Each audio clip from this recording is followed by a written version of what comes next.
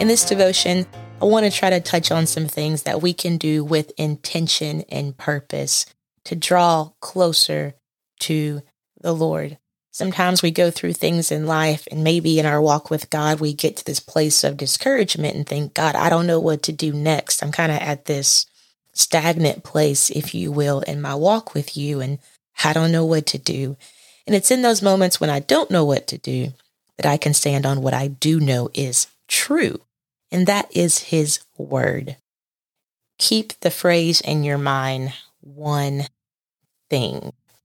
We're just trying to pinpoint one thing or dial in on one thing that I could work on today, one thing that I could take to the Lord in prayer and say, okay, Lord, here's an area.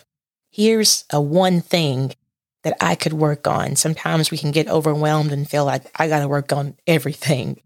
But just to take it one moment, one thing at a time, what is one thing that I could work on in my relationship, in my walk with God? So our first one thing is going to come from Psalms 27:4. One thing have I desired of the Lord, that will I seek after, that I may dwell in the house of the Lord all the days of my life, and to behold the beauty of the Lord, and to inquire in His temple. So when I'm reading this verse, I want to ask myself some questions to help me better understand and apply this to my walk with God and to help me grow. So my first question is who? Who is writing this? Who is saying this? And in this case, the writer is David. And in my mind, I'm thinking, well, I've heard David is a man after God's own heart. Man, if David is saying this and he had God on his heart, I want to be able to do that too. I want to have that same mindset, that same heart set, that same heartbeat, if you will, servant's heartbeat. So the second question I want to ask myself is what is the focus? So here's a one thing, that's kind of the phrase we're looking at. What is that one thing? And in this case for David, it was desire. So desire for where I dwell, desire for what I behold or look at, and desire for inquiring or considering or seeking after the Lord. So that's cool, David. I know you wrote this. I know you're a man after God's own heart. And I know that your one thing was desire. But how does that apply to me? Well, sometimes we have to step back and answer the question honestly. Who or what has my desire? If something has my desire, it's going to have my attention. I'm going to look at it. I'm going to consider it, behold, and inquire. It's going to have my attention. I have to ask myself honestly, does God have my attention when I find myself in a struggle, when I'm on the struggle bus? I have to ask myself, has God had my attention? Has something else got me distracted? I think about that word dwell, and it's a place where you live, a place where you reside, the place that feels like home to you. So I have to ask myself, Lord, how at home do I feel in your presence? Is that a desire of mine to be in your presence? I have found myself praying often, Lord, I don't want prayer to feel like a foreign place to me. When I kneel, when I stand, whatever my mode of prayer is, I want to have a desire. I want my attention to be toward Him. I want to feel at home in His presence. It's the place I want to dwell in. Another point that David made is he said he wanted to behold the beauty of the Lord. And I began to think, well, Lord, what is beautiful in your house? What can I look at that is the beauty of the Lord? I can't see Him, but I can see the effects or the impact of what He's doing. And my mind goes to, there's something beautiful about it when somebody is receiving the gift of the Holy Ghost, or when someone begins to cry out with sincerity and tears are streaming down their face. Lord, that's beautiful. That's beautiful to see a soul come into truth and just their life change. That is the beauty of the Lord. That is what I want to seek after. So maybe it's, Lord, help me to desire souls. Maybe it's, Lord, help me to desire to have my attention on you and not be distracted by other things, because Lord knows it happens to us. Okay, so our next one thing is going to come from Mark chapter 10, verse 21. Then Jesus, beholding him, loved him and said unto him, one thing thou lackest. Go thy way, sell whatsoever thou hast, and give to the poor, and thou shalt have treasure in heaven. And come, take up the cross, and follow me. So again, after I read this, I'm going to ask myself some questions. Who, what, and how? So who? In this case, it's Jesus that's speaking to a man. We don't know his name, but sometimes he is often referred to as the rich young ruler. What is the focus? Something is lacking. Jesus told him to sell what he had and to give to the poor. The Lord was trying to lead him to a place of surrender, is one way that I could think about this and how to apply this. Sometimes there are things in our life that are not sin or are not sinful, but they can be unnecessary weights. So perhaps this man had a possession that caused him to put more focus on the treasures on earth than the treasures in heaven. So again, it's not that things in our life are sinful to own or have, but I don't want the things that I own or have, my possessions, to possess me or come between me and my walk with the Lord. So I have to ask myself honestly, is there a possession, something I have in my life, a habit, a whatever, that is competing for my attention? So maybe there's something in my life that I really like to do and it's real time consuming. So I enjoy it. I do it a lot. And maybe the Lord's trying to tug on my heart just a little bit and tell me, I want you to give this to me, or I want you to spend less time doing this. And my flesh wants to fight that a little bit.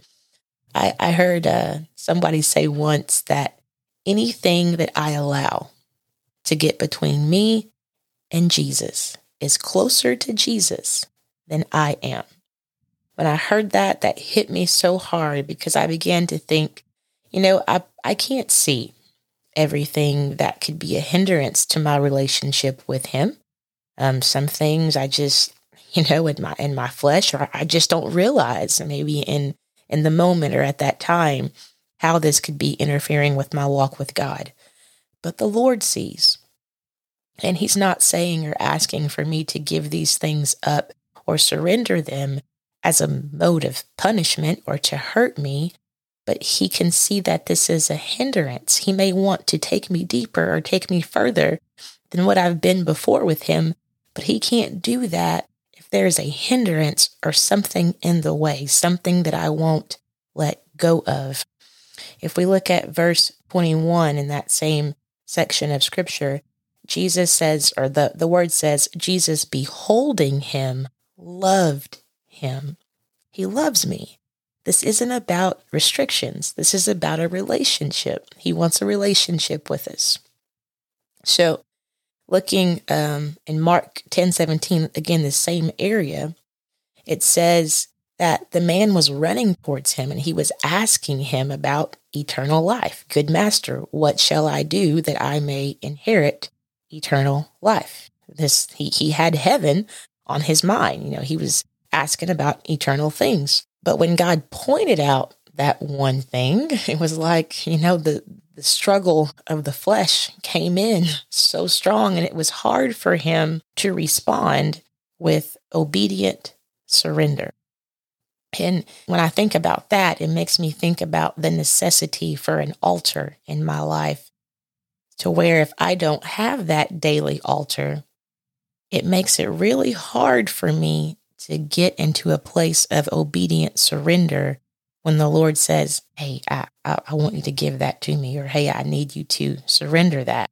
My heart's not ready because I haven't gone to the altar to die daily and put my life before him of, Lord, whatever you want, whatever you need. I trust and believe that you have my interest, my best interest at heart. So one thing was lacking. I don't want my possessions to possess me. I don't want my possessions to win the competition for my attention. I want God to have it.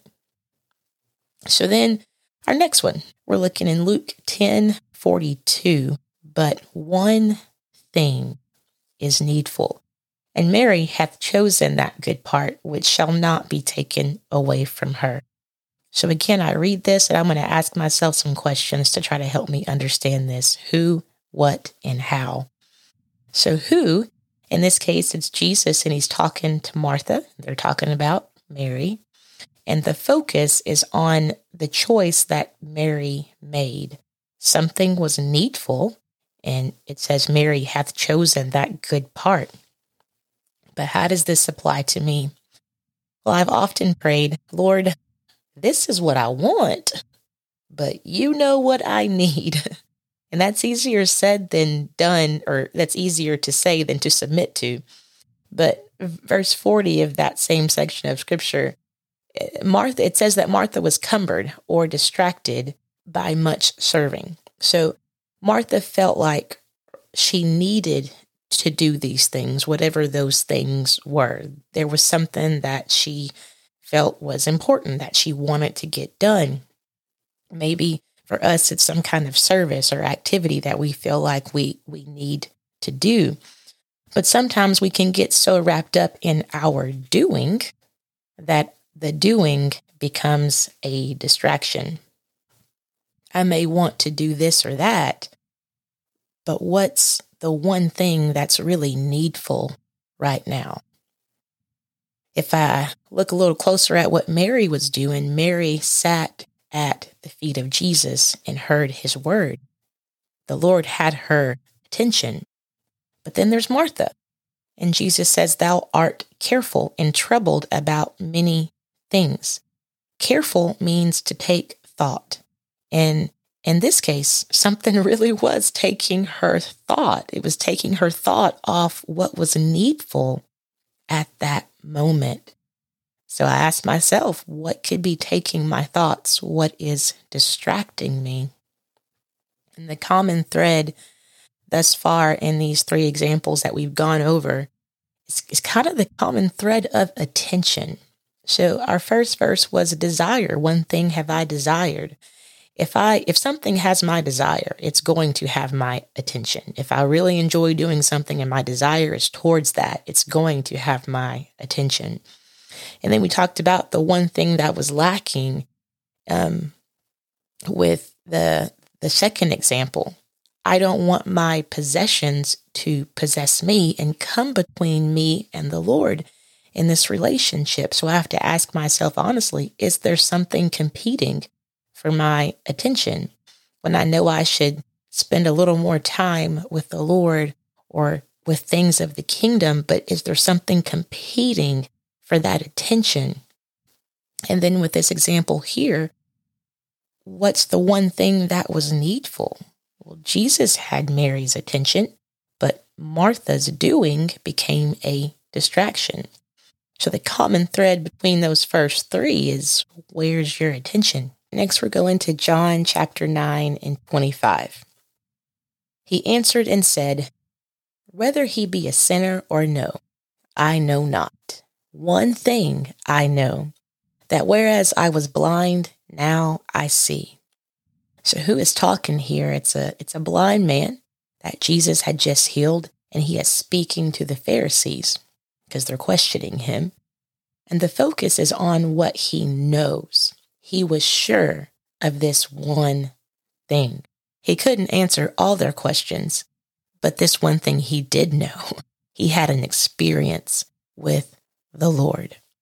And at times we can be in a valley or in a season and going through things, and it seems like there's all these questions that we aren't able to answer and problems that have no solution.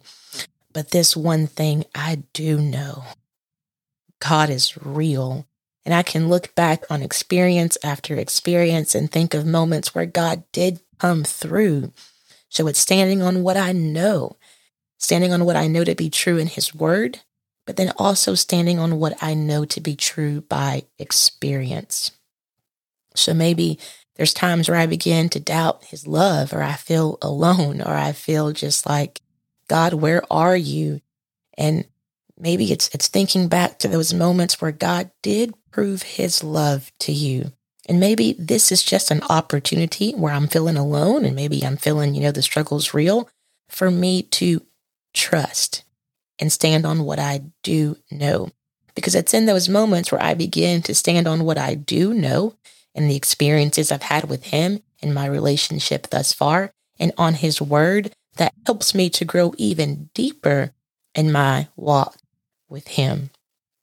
Our last one, 2 Peter chapter 3, verse 8.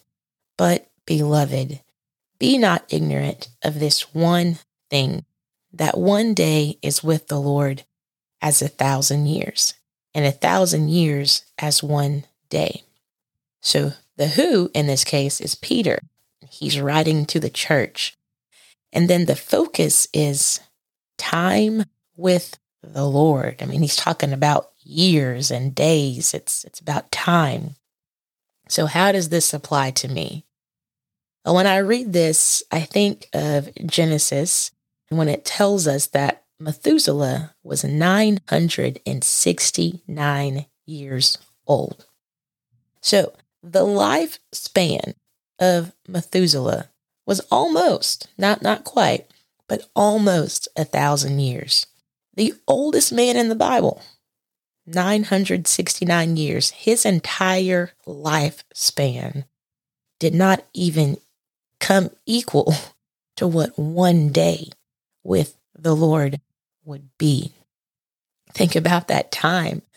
Sometimes we can toss around the word forever as if it's a common thing. I was standing in line at the store forever. It took us forever to get there.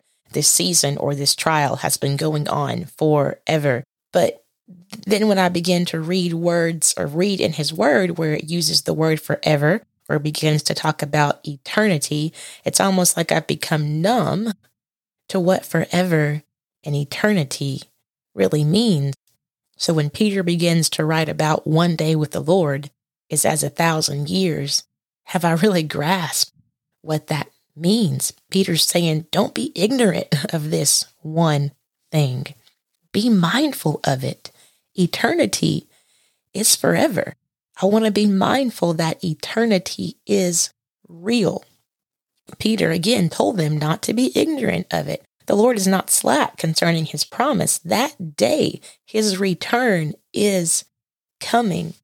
I can remember as a kid hearing that the Lord is coming back. And I remember being taught about heaven or hell. And I can just very clearly remember one day hearing that. And I mean, I believed it. I heard it. And it was just like, I was scared. The Lord's coming back. But then the older I got and the more I heard it, and I became less mindful of his return. And I started to think, well, I got time. I'm cool.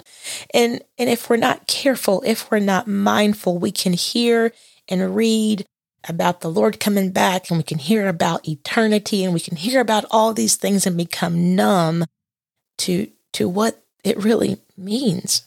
I want to hear him say, well done, thou good and faithful servant. I want to spend eternity forever with him. But in order to do that, I've got to be mindful of the time that he has given me right now. It may not be in my lifetime that the Lord comes back. But if I can look at it this way, I gave him my life while I had. I don't want to look back or be in this moment where it's too late and look back and think, I wish I would have given the Lord more of my time. I wish I would have done this. I wish I would have done that. Again, the Lord may not come back in my lifetime, but while I have time, I want to give him my life.